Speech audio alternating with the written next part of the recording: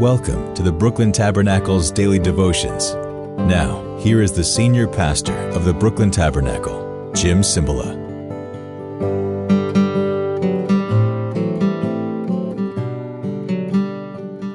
Buenos dias.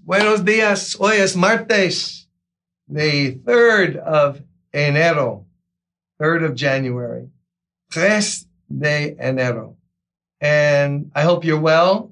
And we're reading in 2 Peter. And by the way, I mentioned it last week, but I want to say it again today. Did you know how good God has been?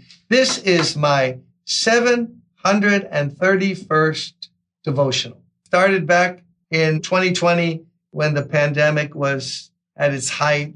I'm so thankful I've been able to do this. Thank you for any letters, words of encouragement, any Christmas cards you sent me. Thank you. If I got them late, I'll send you my Christmas card back. I'm just very thankful I can do this. We're reading in 2 Peter.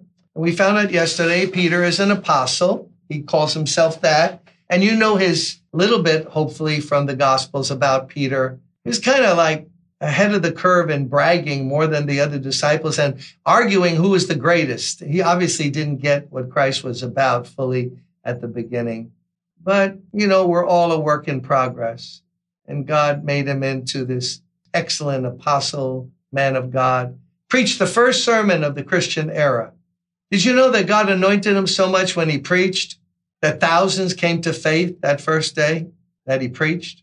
And very unlikely person to preach. Like if you denied the Lord 3 times and said you didn't know him and cursed the 3rd time, less than 2 months before, would you pick that guy to be the first preacher of the Christian era? No.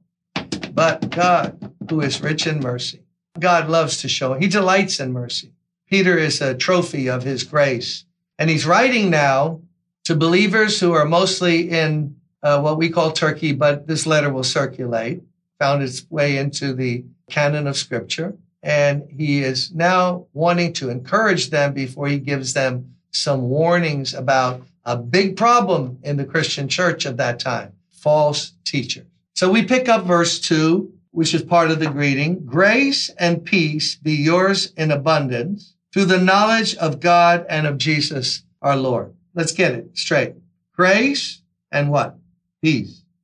Gracia y paz be yours. Notice, in abundance, mucho. Through the knowledge, not about the Lord, but knowing the Lord, growing to know him better, knowledge of God and of Jesus our Lord. Notice that this grace and peace comes through knowing and walking and becoming more intimate with God and Jesus Christ. We're called to fellowship with the Lord. We're called to get to know him better. And as we do, guess what happens? There's more grace and more peace available for us. So Peter is telling them that it's kind of like a prayer, isn't it? It's not who he is. It's not who he's writing to. It's a greeting that has like a prayer built into it. Grace and peace be to you. More and more in abundance through getting to know God and better and your Savior, Jesus Christ. Oh, Lord, help us to know you better this year. As we get to know him better, guess what? All other things are happening around us and in us, even though our focus is just to get to know him better. When we open our Bibles this year, why don't we say, Lord, I just don't want to understand intellectually. Reveal yourself to me through these scriptures. Give me a deeper understanding, a revelation. Reveal it to my heart, the eyes of my heart, my understanding of who you really are. Remember, you can be a theologian and be a very bad Christian or no Christian. And the people who knew the Bible best in Jesus' day were the ones who crucified him. So we don't want head knowledge. We want heart knowledge to know the Lord better. Now, grace and peace is what he wants them to experience more and more in abundance. So what does that tell us? Well, let's start with grace and peace. Grace is the blessing of God, love, the love of God in action. It's God doing for us what we don't deserve. There's so many definitions of it. But it's not just the word of grace that you get saved. This is daily grace, daily blessing, daily supply, daily love and action from God. And peace.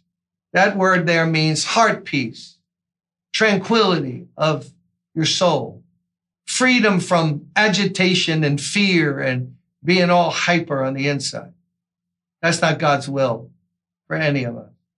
So let's stop today. What do you need from the Lord? What do I need from the Lord today? All we have is today.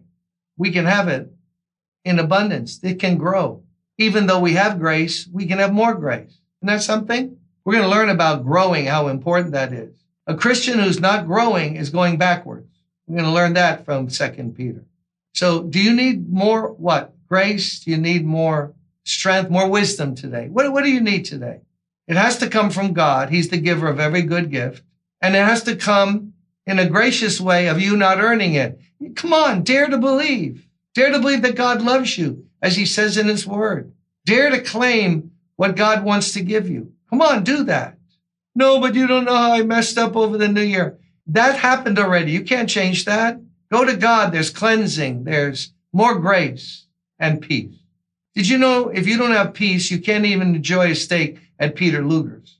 You know what Peter Luger's is? It's America's highest rated steak restaurant. It's won all kinds of awards. You got to mortgage your house to go and eat there. But beside that, I once was part of a church that had board meetings in Peter Luger for lunch. There's one in Long Island. That's where we went. But the original is in Brooklyn and Williamsburg. Oh, steak. Oh. But if you don't have peace, you can't even enjoy that steak at Peter Luger's. Without inner peace, you can't enjoy your children. You can't enjoy a raise on your job. Why? Because if you don't have peace of heart, you don't have any kind of life. You're in turmoil. Life is agony when you're churning inside, guilty or condemned or worrying about the cares of life and you lose your peace. So today, let's claim grace in abundance and whatever peace you have, ask God, God, I need more peace for this year. I got a lot of stuff happening around me. And in this culture and the day we live, oh God, mucho paz, por favor. May God grant you peace today. See you tomorrow.